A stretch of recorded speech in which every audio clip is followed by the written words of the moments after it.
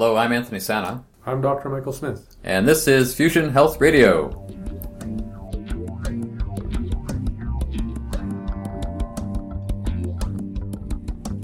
Welcome to Fusion Health Radio, your source for inspiration, information, and insight on what it really takes and what really matters on your journey to abundant health.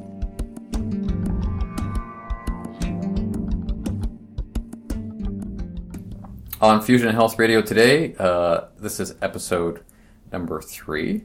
We've had a bit of a walkabout in and around health and nutrition with Dr. Michael Smith, talking about what it is to be healthy and even learning, according to Dr. Michael Smith, the 10 steps to abundant health, as we listened to in the last podcast. Today we're talking about the 3 healthiest ways of eating on Earth. Now, when I hear that, I think about the healthiest ways of eating. Now, when I was a kid, the way that I ate is the way that I fantasize about today, because it's not necessarily it's not even on my radar to eat that way today, let alone am I able to even process food in the same way. I'm surprised I'm still alive today for the way that I ate when I was a kid. I mean, I could probably tell you a couple of the gross things that I used to eat. One of my favorite things was, about Anthony, I am fairly gluten intolerant. I love it. It doesn't love me. And when I was a kid, and I worked at an Italian bakery, and I used to bring home fresh bread every day, I used to eat, everything wrapped around Kaiser rolls. And, my dad would be interested in the outside of the bread and the gooey part on the inside. Not so much, because that's not Italian-style bread for him. And he'd pick that stuff off and he'd throw it on my plate, and I'd just scarf the stuff down. So I'm sure I'm still digesting those pieces of glue in my guts. I used to do, what was the one? It was, if my mom ever made mashed potatoes. Mashed potatoes, tons of butter, inside a Kaiser roll, and have a mashed potato sandwich. Kind of like the Italian version of a chip buddy. Right. Yeah, pretty gross. Yeah, actually, I grew up in a hunting lodge up in northern British Columbia, and for the better part of my youth, it was deer, moose, elk, locally caught fish, and mostly trapped for food. I mean, that's what we ate. It was basically meat and livers and kidneys. But that was real food. Yeah, I'm just saying that, you ate what you ate as a kid, and I ate what I ate as a kid. And I guess I bring that up because what you eat in the first 10 years of your life forms your digestive system. That explains a lot. For me, anyway. Yeah. Because I know food that I was given, granted my mom did the best that she could in terms of cooking, and her style of cooking was very old world traditional, but I think my system was compromised even before I came to the table to eat whatever it was she put there. That on top of the grape jelly, mustard, and salami sandwiches that I used to eat. I mean, that probably didn't help either. Probably tasted good. It tasted great. Yeah, so I guess throughout the journey of your health career, what are some of the most interesting diets you've actually tried? Well, let's see. I've known for a time that I have an intolerance to bread and starchy kind of things like that, like pizza, but I've always eaten them. I mean, there was a point in my life where I would eat Johnny 2-for-1 pizza, period. I'd buy 2 of these pizzas, which were dirt cheap. $13 you get 2 pizzas, and that would last me, 4 or 5 meals around the clock. Midnight snack, pizza, breakfast, pizza, dinner. Guess what? It's going to be pizza. There was the pizza phase of my life, which probably didn't do me a whole lot of good, but I seemed to be able to function. Probably not that well. I couldn't add to save myself back then. Anything like specifically therapeutic you've done? Well, that embarrassment of a pizza diet progressed forward over the next, I guess, decade or so of my life, where I actually did something extremely radical, I'm doing air quotes here, healthy, was a raw food vegan diet. Right. And I did that for about a year and a half, almost 2 years, believing that what I was doing was the best thing for myself. Not really knowing much about the fact that I couldn't digest half of the stuff that I was eating anyways, and eating a clean and green diet like that, I lost weight.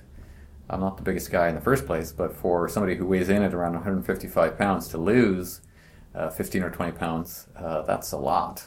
And I'm still challenged with that weight loss today, and that was, I don't know, 8 years ago,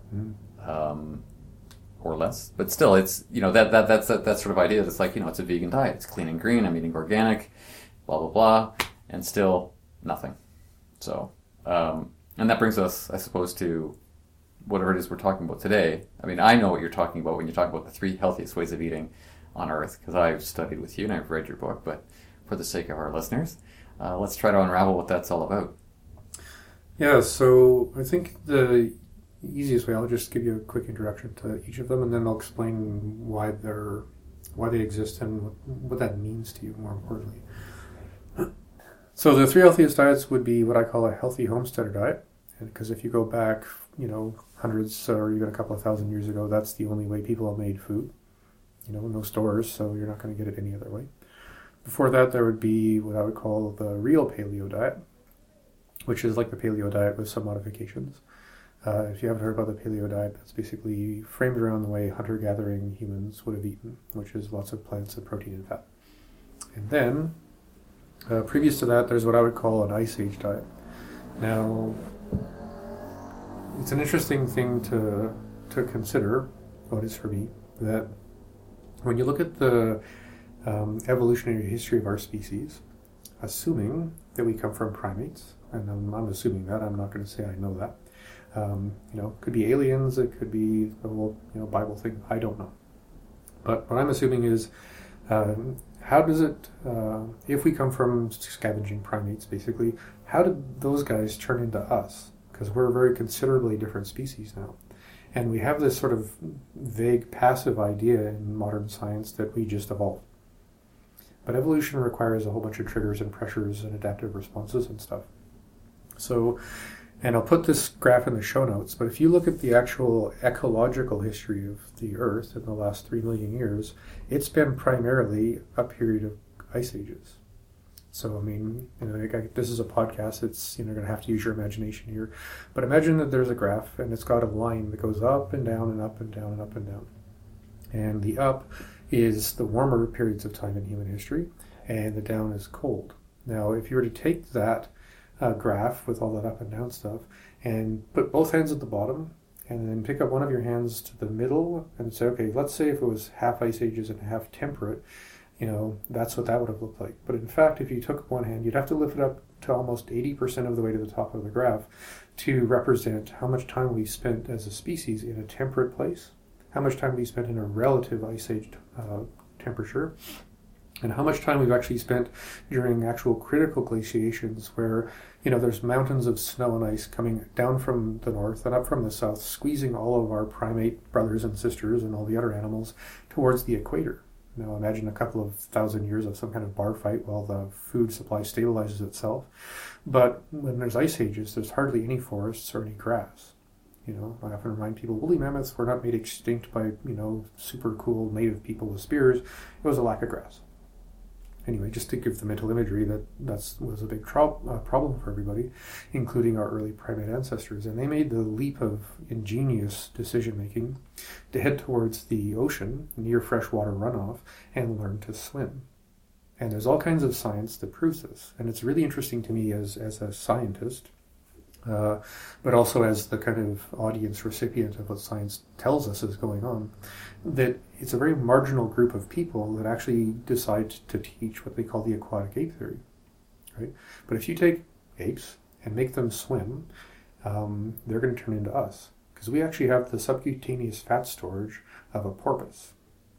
Primates don't have subcutaneous fat storage, and that means where we can hold fat beneath our skin and between our skin and our muscles. Because we can all picture the really big person who's, corpulent in the sense of the shape of their body. You can't do that with an ape, right? You can only do that with something that has learned to insulate itself from the cold of water. Also, primates will only walk on 2 feet in 2 situations. One, if they're scenting for danger, which is the most popular thing about, we evolved on 2 legs because we were sniffing for tigers on the savannah. It's like, well, maybe. The other most common thing that primates will do when they are on 2 legs is when they're walking through water. Right? So imagine, 3 million years ago, there's a bunch of apes at the beach hanging out. I actually call us beach monkeys. It's just sort of my nickname for who we are. And they're walking along, picking up crabs and knocking mussels off of rocks, and eventually getting brave enough to like go deeper into the water. And eventually, some brave, heroic, guy or girl decided to actually put their face under the water. And over time, now we've got this inverted air trap in our face. And I could go on and on with all the mechanical evolution stuff, but this is more about food. I just wanted to take the time to give everyone a bit of imagery about the fact that that makes more sense than anything else ever. And in fact, it's provable. Everything else is speculation. So just, by the way, one beach monkey to another, if you're living in that environment, you'd be eating raw fish.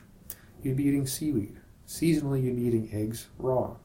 You'd be walking out to your watershed or the fresh water source, picking plants that grew probably in a short growing season. Parsley, cilantro, watercress, stuff like that, and maybe some greens. If you're particularly adventurous, maybe you went farther along and you found maybe a valley with enough plants to support bigger animals, and maybe you learn to hunt bigger animals eventually. That's sort of the beginning diet I call the Ice Age diet. And it's primarily an anti-inflammatory diet because of all the fish oil. So it's a very therapeutic opportunity for people with illnesses that are due to chronic inflammation, which is most chronic illness.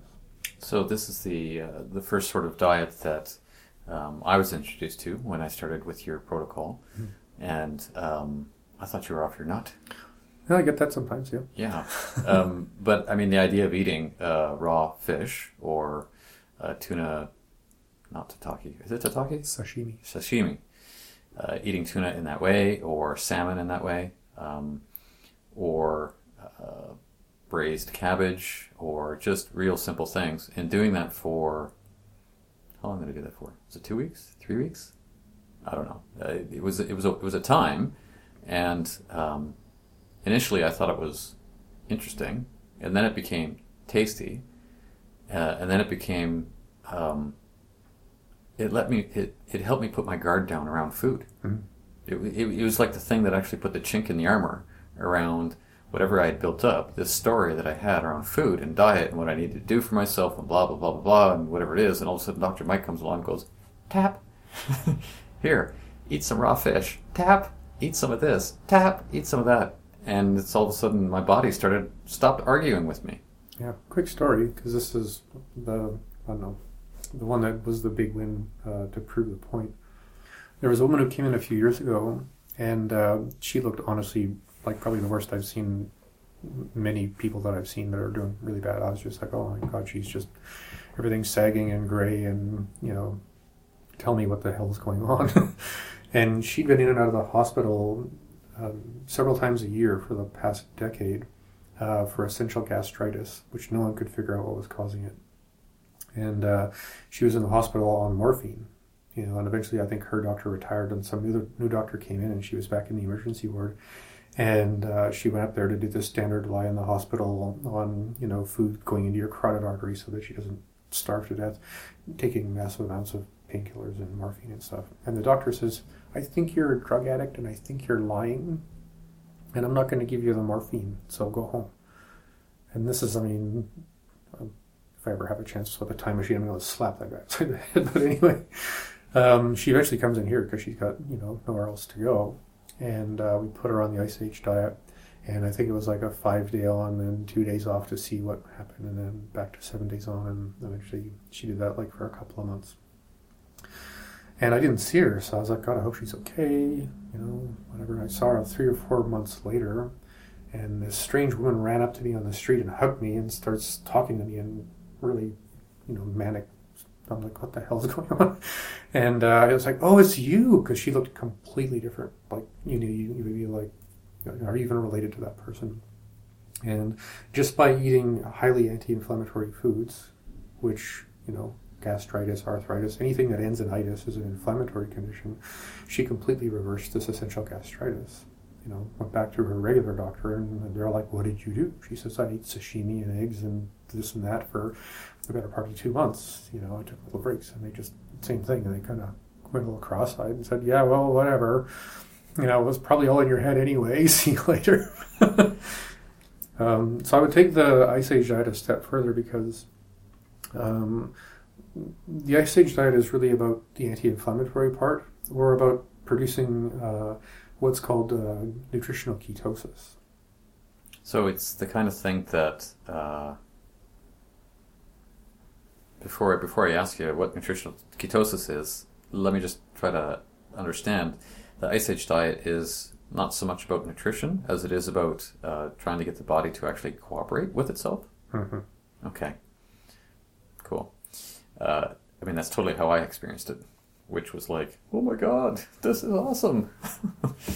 I'm eating all the... And I'm the scurry-eyed looks that I would get from my friends. What are you eating? Yeah, exactly. So, okay, Ice Age diet, the body's not arguing with itself. It's actually in a kind of health mode or healing kind of mode because it finally can. There's nothing compromising it to do that.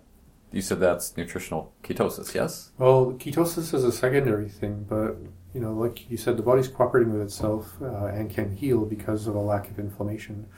When you have an area of the body that's under the state of inflammation, it can't really repair the tissue, and it's really complicated, science as to why that's true. But if inflammation, no healing. No inflammation, yes healing. Basic kind of equation. So if you're eating this way, and I would take the called the evolutionary movie in your head that I'm hopefully sharing with the listeners on the podcast. We've got these ice ages that were nearly extinction level periods of cold, and then we had lots of moderate ice ages where you didn't have to stay by the ocean because that was the only source of food. You could start wandering, and find where animals were, and that's when our early ancestors learned to eventually follow wolves and ravens to their kill, or to the wolves' kills, and learn to scavenge and eat more animal parts, and eventually learn enough about how hunting works from the other predators to try that on ourselves, and we would still be looking way more like a primate than we look now when we were actually picking up stones and tools and chasing them off cliffs and all the other stuff that we learned to do. So we've got the Ice Age diet in the sense of fish and eggs and, seaweed and all of that stuff, which is super anti-inflammatory, but also really high in fat. And now we're hunting animals, living off of all of their fat and their organs and their brains and everything else, and learning to dry their meat and, eat the flesh. But the nutrient density of the flesh of an animal is, pale in comparison to the nutrient density of all of its organs and its tissue fats and stuff like that. So what eventually we learned to do around fire was to render the fat, so it's kind of like melted, I guess, which is what rendered means. And then we would pound up the meat, so it would turn into like hair in the sense of what it would look like. And then you put the pounded meat into the fat, and then maybe add some kind of stabilizing thing, like say a juniper berry or something, cedar leaves, other things that just keep it from going bad. And that would be our primary food, which people call pemmican. Right, and that's what most people lived on. So you're living on a diet that's about, seasonally, 40 to 60% fat in the summer and over 80% in the winter. Right. So let me just stop you there. A diet made of fat. Okay, my 2015 brain is hearing that and going, "Are you nuts? Fat?" And when you look at the sorry, I'm just getting so used to those looks when I say stuff like that out loud. It's just like, well, there's only two of us in a room, but if I'm in front of like 200 people, it's like 200 people going, head tilt, squirrely hide look. I'm like, yeah, sorry, just give me a minute, it'll all work out. This guy's nuts. Yeah. So I'll bring it back to evolution for a sec, because when you look at the evolution of every other species that's paralleled our evolution, because they're here, we're here, the biggest change of any organ in any other mammal is our brain. Like, our brains have doubled in 2 million years in terms of volume. And what's your brain made of? Fat. In a healthy form, yeah. Yeah, and if it's rendered and it's stable, I mean, if you take pemmican and you make it properly and you keep it covered, it's good at ambient temperatures for 20 years. Wow. And that's no fridge, no fancy chemical stabilizer. It's just what we lived on for most of our pre-temperate history. Because until we get to the top of my previously, attempted to gesticulate graph, it's like less than 20% of our evolutionary history from primate to people has been temperate. And right now we're in this amazingly happy, glowing, warm jungle, although we live in Canada, so that probably sounds like we got ripped off here, but it's amazing. We have so much more of a vast food supply, and now we can farm things, and we've got machines and everything. But for the vaster part of our evolutionary history, it was closer to the Ice Age cold version of the paleo diet compared to the more modern warm version of the paleo diet. And if you eat that way, summer 60% fat, winter 80% fat, more plants in the summer, more protein in the winter, you're going to spend most of the year in what's called nutritional ketosis, right? So a bit of a ramble to get there, but what happens with nutritional ketosis is your body starts running on ketone bodies, which are things your body produces as energy molecules instead of using glucose. Because if you're not eating plants, or primarily protein as your food source, you have to get energy from fats. And the energy structure we get from fats are called ketones. And there's 3 of them, and we could get into the details of that maybe in a more specific, ketogenic diet podcast itself. But I think it's just an interesting thing to be aware of, that most of our evolution was your brain running on something that doesn't include sugar. And by today's standards, most people can't even do a day without some kind of carbohydrate without feeling like they're going to kill their neighbor. Absolutely. Yeah, I've been there. Not killing the neighbor, but wanting to feel like just so we're clear. I'm just going to move across the room. I'm feeling a little nervous. Okay, so nutritional ketosis is that it's actually possible for the body to subsist on a 50% or greater diet of fat, and function and do all kinds of things. And that was, I guess, part and parcel of the Ice Age diet. Well, it's just sort of extend the Ice Age diet from a therapeutic perspective, because when I'm using the Ice Age diet as an anti-inflammatory thing, it's mostly around the raw fish or the fish oils or other things, because they're so anti-inflammatory for every part of you, your GI tract, your vascular system, and your brain. So, I mean, you want to make things feel better. That's, as long as you're getting sashimi grade and it's not full of parasites, you're fine. And for the people listening to this right now who may be going, you're a crazy person because of all the mercury in fish. Most fish is higher in selenium than a lot of our food supply, or foods in our food supply, and the selenium will actually bind to the receptors that mercury would typically bind to before mercury gets there. So the mercury can actually stick to your body. If you're eating a lot of seaweed, the seaweed structure will bind to the mercury and take it out of you before it becomes a problem. Just to say, because that's always the big hand in the back of the auditorium is, what about the mercury? It's okay. And if you're even still nervous, go to the health food store, buy a bunch of selenium, take that every day before you eat your big bowl of sashimi or other fish that's just been kissed by your pan, because you want those fish oils in your body not having been damaged by temperature. So I would take that. That's like pure Ice Age anti-inflammatory. And then there's the Ice Age diet, or the low temperate cold paleo diet, which is the Ice Age diet plus organ meats plus way more animal fat. Ghee or clarified butter, coconut oil. I mean, nowadays, it's not like you have to go and live literally off animal livers. You just have to find the nutritional stuff that would mimic the nutrient proportions of that, cold time paleo diet and or the Ice Age diet. And you're eating the most nutrient-dense food on Earth. I mean, there's nothing in that can hurt you, especially if you're getting organic grass-fed animals. So the Ice Age diet progresses to... I guess the next rung up the ladder in evolution, the next evolutionary step. Yeah, so the second diet in the 3 healthiest ways of eating would be what I call the real paleo diet. So right now, as it's packaged, and it's becoming a huge groundswell in the health space online, and there's a new paleo book every 15 minutes on Amazon, which is great in the sense that that's better than the standard American diet, by an astounding amount.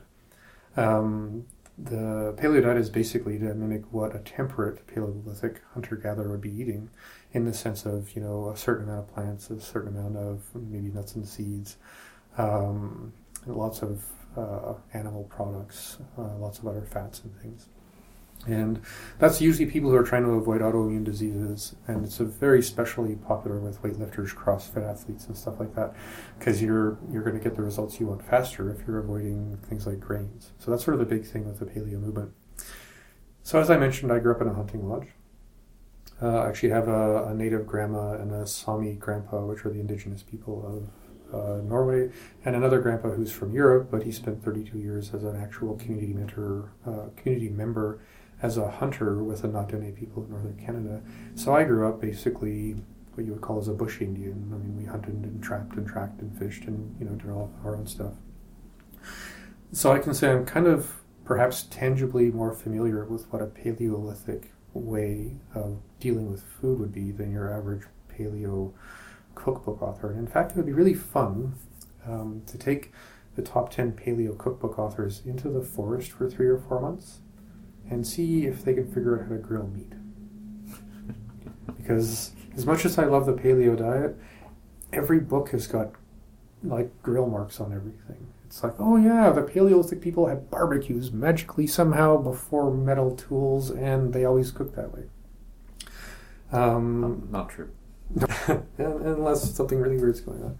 Anyway, so no self-respecting indigenous Paleolithic person raised by their grandparents would cook meat over a fire on a stick, because eventually if you ate that way you would kill yourself with what's called rabbit starvation or protein starvation. So as much as I love the paleo diet movement and how much benefit that's doing for people, the concern I have is grilling meat makes meat dangerous. Dangerous because it's changing what the meat actually is nutritionally? Yeah, so the proteins tighten up if you're grilling it or barbecuing it. Makes it harder to digest, and you're getting this super abundant nutrient-dense food, and you're trying to get the most out of it, but you've prepared it in a way that's thwarted your ability to digest it. And even more crucially, like, serious moment, folks. Put everything down. This is potentially, like, game changer. The grill marks on meat, the black part, as much as we all love that particular fetish,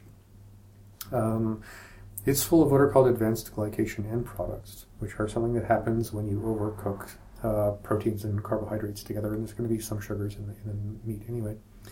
Those cause inflammation in your GI tract. They cause inflammation in your vascular system. And your vascular system has enough vascular tissue to go around the equator of this planet 8 times. So that's not a good idea.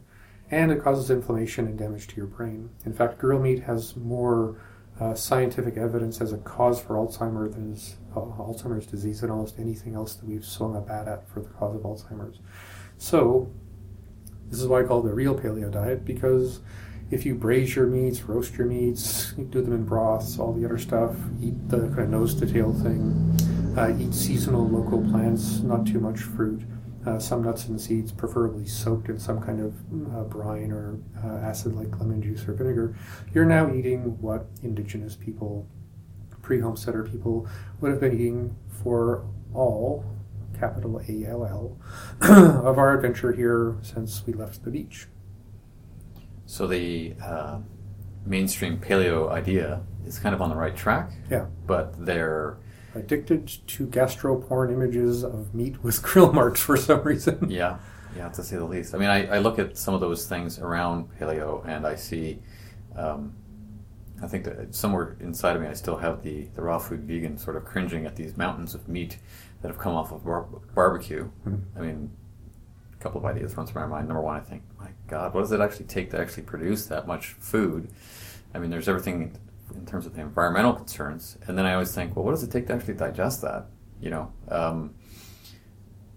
some of the things that I ate as a kid that I actually was repulsed by are the things that I should actually be eating today. I mean, you know, beef carpaccio or you know, meats that were more raw than they were cooked were, I mean, to my palate back then, kind of gross, but to my palate today, it's like, oh my God, this is so delicious. And I think it's delicious because not just how my tongue experiences it, it's what my body says with what it has to do with it. You know, my stomach's not, you know, shaking its fist up at my mouth going, you dummy, what did you put in here? You know, there's no argument going on. So let's recap here. You've got the Ice Age diet, or sorry, I don't know if diet's the right word. The Ice Age way of eating. Mm-hmm. Let's not get people running out to the store to look for a book called The Ice Age Diet, according to Dr. Michael Smith. We've got that sort of evolutionary way of eating. Then it goes to the real paleo version of that. What's next? What I call the healthy homesteader diet. Okay. So the healthy homesteader diet would be what people ate when they actually had some kind of farm. So where I grew up, we didn't have much of a farming thing going on, but we did have a root cellar. So we trade or buy or barter, you know, a lot of roots and other things, and we put them in this, literally this hole inside of the hill with a door on it and a bunch of mesh to keep the mice from eating all of our food. And that was winter. It was the root cellar and what was hanging up in the barn from going hunting. And we ate some fry bread and bannock and stuff too, because it's sort of like native pizza without the pizza and stuff on top of it. It was so good. Anyway, so if you look at the healthy homesteader diet in the sense of what you're allowed to eat, now you can have things like oats or maybe white rice or barley or buckwheat or other things in the sense of grains. But if you're going to eat those grains, first you always want to try and cook them in fat. Maybe I'll come back to that in a bit.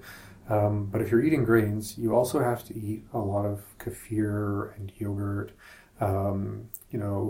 sauerkraut, kimchi, things like that. Fermented foods. Yeah, it has to be lacto-fermented. And there's sort of this, it's like we have this aversion to terminology. I only want to know 5 words, but fermented is different than preserved. Right.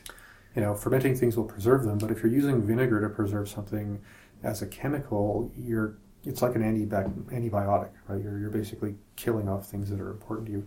Whereas the probiotic nature of lacto-fermented foods is that they're full of living, happy bugs that do really good things for you.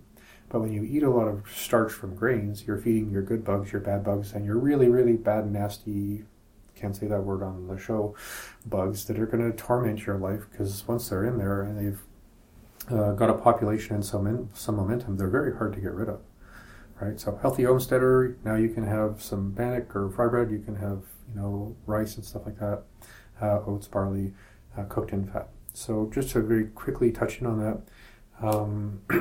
big fan of imagery. If you took a mental image of the, geography of Europe and recognized that all of these grains initially were traded up into Europe through the Middle East, you would initially go, well, it's going to be Italy and Spain that are going to have to deal with these new foods first, because they're in Southern Europe, right? And when you look at how they cook rice, in Italy it's risotto. Which is rice cooked in fat and broth. And broth, lots and lots of broth. Yeah, and then you look at paella from Spain, and what's that? It's Spanish risotto, which is cooked in fat and broth, and then you throw in sausages and meat and stuff on top of it, because the rice is considered a vehicle for food, and this has to be said. In Asia, it's not a mistake that they eat white rice. They figured out a long time ago that brown rice is actually eventually going to cause you problems. Yes, it has more nutrients in it, but it also has a lot of anti-nutrients. So they came up with the ingenious process of, let's hull the brown part off the brown rice, feed the brown part to the pig and eat the pig, and then we'll eat the white rice. But back in the day, say 2,000 years ago, and I'm trying to make a gesture with my hands, but I'm trying to make a gesture that demonstrates the size of a bowl, right? So here I've got my hand in the shape of a very small little bowl, and that's called a rice bowl. So when you sat down to a meal in a traditional Chinese family a couple of thousand years ago, the food would be on the table. And the vehicle for food, the rice, which is kind of like a filler, it's a social compact in Asian culture that says, let's share the food. I'll get my chopsticks and I'll grab a chunk of food and I'll dip it in the consensual sharing bowl of rice and eat that food, right? Because otherwise it'd be rude to just sit there and eat all the real food, right? And over the last 2,000 years, that rice bowl has gone from something that, was tiny, and now it's like, what you might do is use as a cereal bowl, and for a lot of traditional Chinese people who remember how things worked a long time ago, they think it's hilarious when non-Asian people go into a Chinese restaurant and in their mind eat a bowl of ketchup, because it's meant to be something you dip your food in to extend the meal for your friends, right? So anyway, just to have a little aside there, but if you're going to eat starchy food like grains, even starchy food like potatoes, yams, sweet potatoes, the more fat you put in there, the better you're going to do. So I'm picturing the oceans of coconut curry, yam coconut curry, stuff that I've made over the past couple of years, cooking up all those yams or sweet potatoes or whatever it is that I put in there, cooked in coconut milk, which is, and I can drink coconut milk straight out of the can. I love this stuff, but I don't. I use a spoon. So that type of cooking is actually a healthier vehicle, because it allows the, and I'm asking this as much as I'm saying it, by cooking starchy stuff in fat, it allows the body to better assimilate it.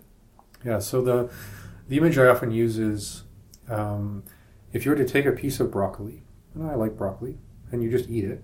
When that broccoli gets to your stomach, the communication enzymes between your stomach and your pancreas, we're going to call that the blue phone. Your stomach's going to pick up the blue phone and say, you know what? There's this piece of carbohydrate. It's got a little bit of vitamins. It's 90% water. So, there's really not a lot going on. And the pancreas says, all right, well, when it gets down to my door, I'll throw a few enzymes at it. But, it's not really that interesting. If you took that same little crown of broccoli, dipped it in, garlic butter sauce or coconut oil or homemade mayonnaise or something like that, and you ate it, as soon as it touches the wall of your stomach's going to pick up the red phone, which is, oh my God, there's some really important stuff here. And clinically and literally, your pancreas will secrete 10 times, I'm holding up all my fingers, 10 times, the volume of enzymes to tear through everything that's in your GI tract to get to the fat. Because fat, in terms of our species, has always been the most important and the hardest to get thing.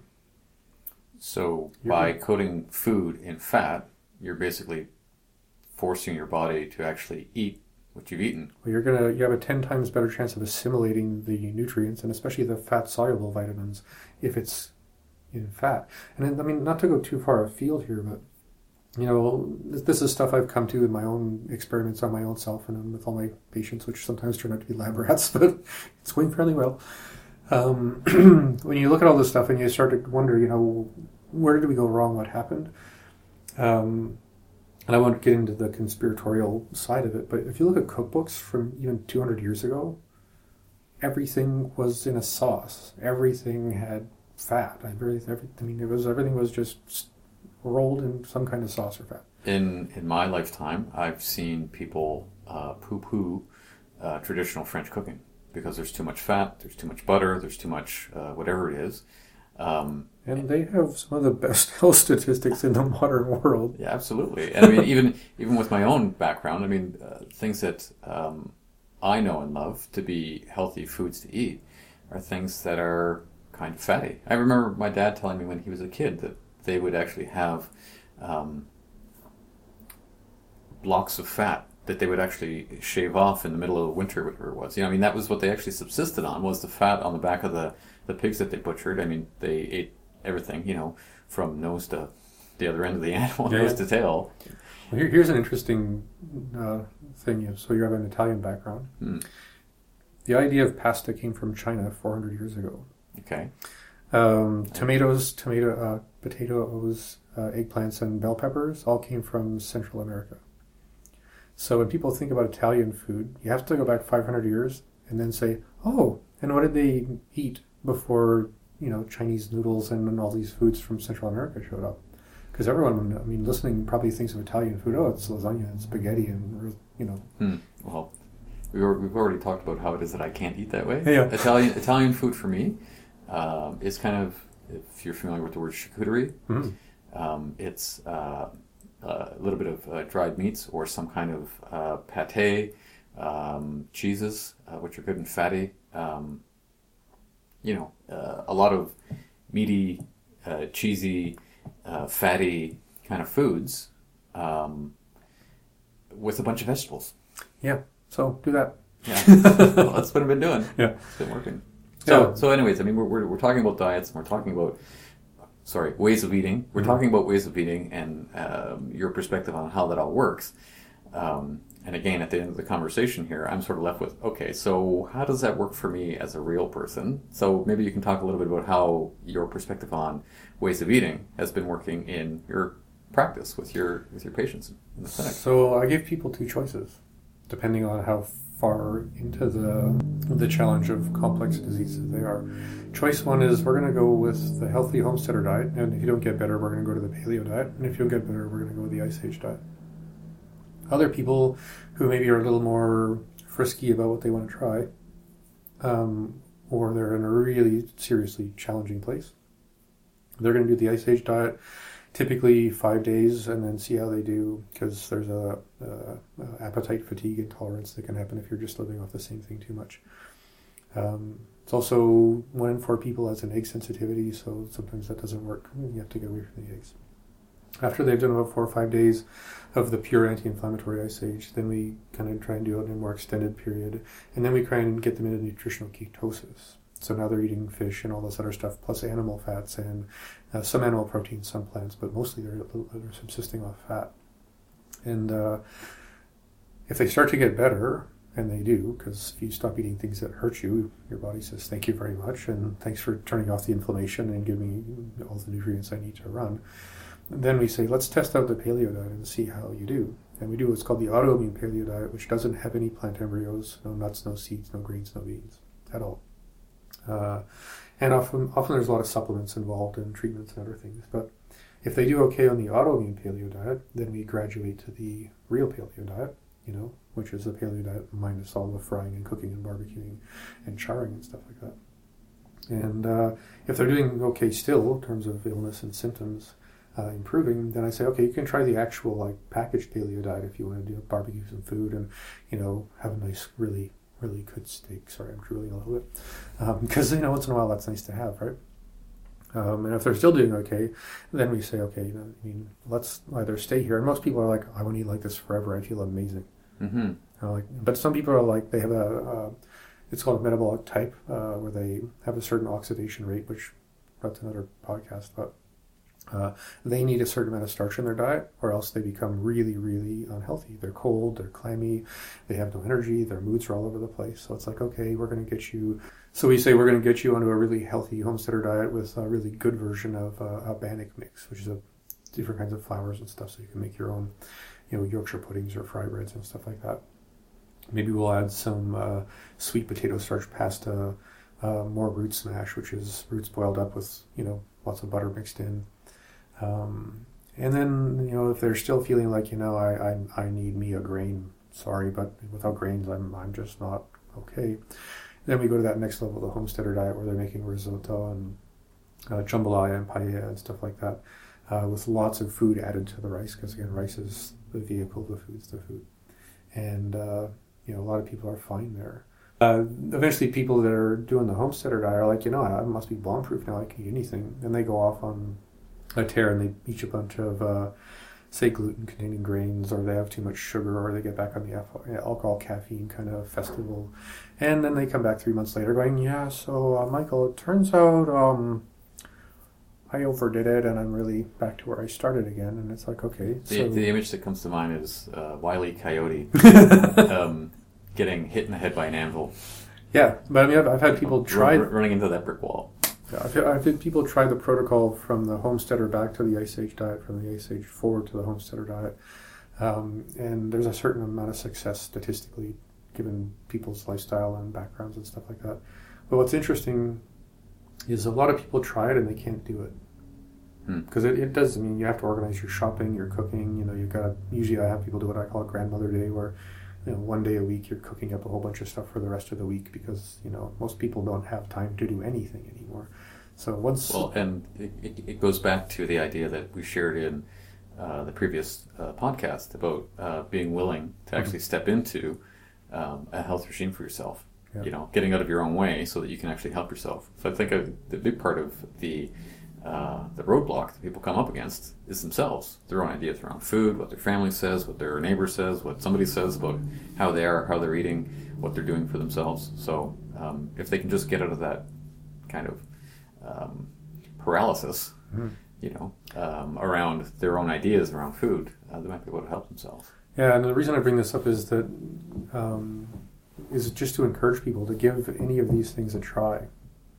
And if the try doesn't go very well, don't go back to the worst things that you've done. Try and find some middle ground and allow yourself the patience and the time it takes to sort of sneak up on different habits. Because, again, lots of people come in and word of mouth, they've heard about my thing and what I do, and they're ready to take notes and go, okay, I'm going to do it.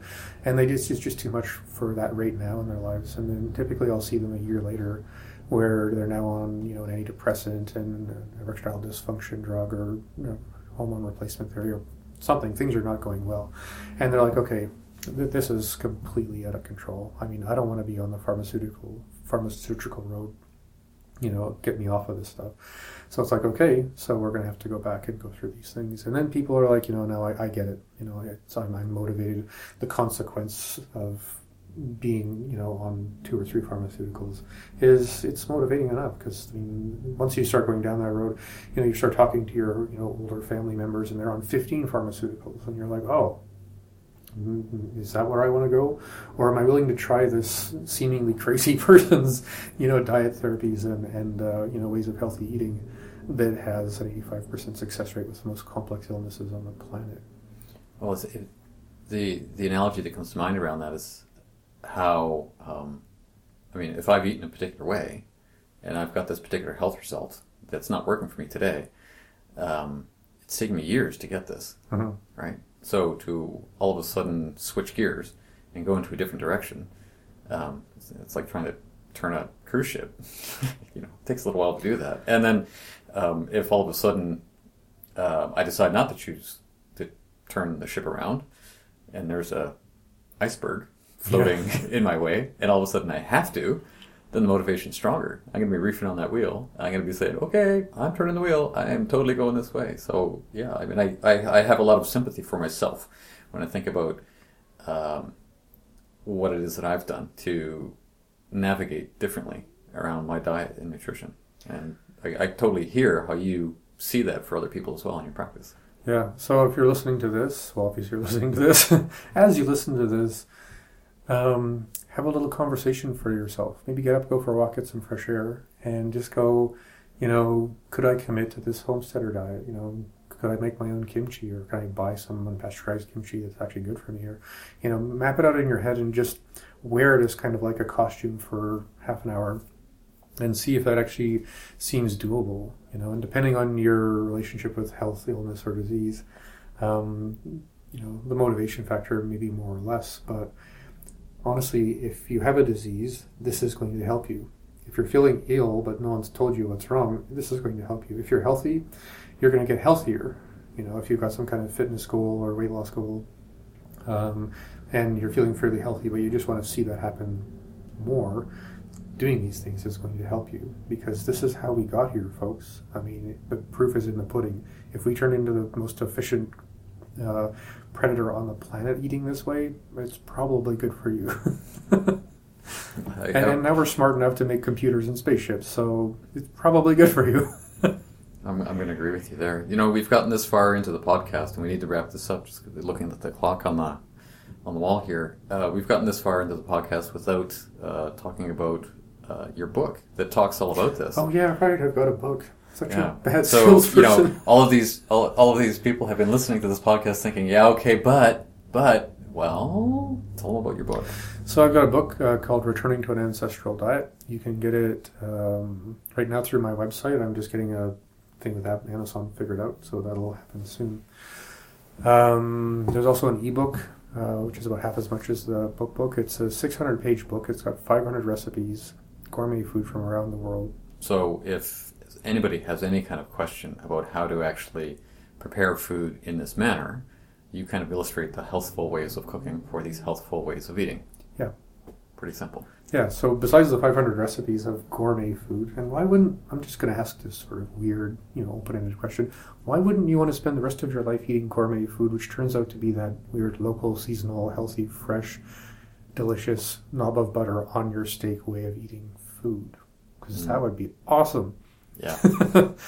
So besides 500 recipes, there's also about 100 pages in the introduction that walks you through the basic evolutionary perspective, and then nutritional science 101. Like this is why what's good is good and what's bad is bad, and it's irrefutable science. So I'm not making anything up. Yeah, and for those of you who are afraid of the science, that is a very small portion of the book. It's mostly recipes. And I didn't even do much of a geek out in that book. I just sort of went like, kind of grade 12-ish. This is what everybody should have learned that stuff in high school. Yeah, I was away that day, but yeah, okay, great. I'm Anthony Santa. I'm Dr. Michael Smith. And this has been Fusion Health Radio, talking today about the 3 healthiest ways of eating on Earth. If you like what you've heard today, you can tune in to Facebook. Look for Fusion Health Radio there, and you will get more details about this episode. There might be a download or two, and there's even going to be a link to the book that Michael just spoke of. What's up for the next podcast? We're going to talk about how martial arts principles basically reinforce everything that it takes to go through the process of healing. Tune in, folks. Looks like there's a lot more to learn about being healthy, according to Dr. Michael Smith. Again, Fusion Health Radio. We'll see you next time. Have a great day. Cook well, eat well, and be well. You have been listening to Fusion Health Radio. Please add your comments or post a question at Facebook/Fusion Health Radio.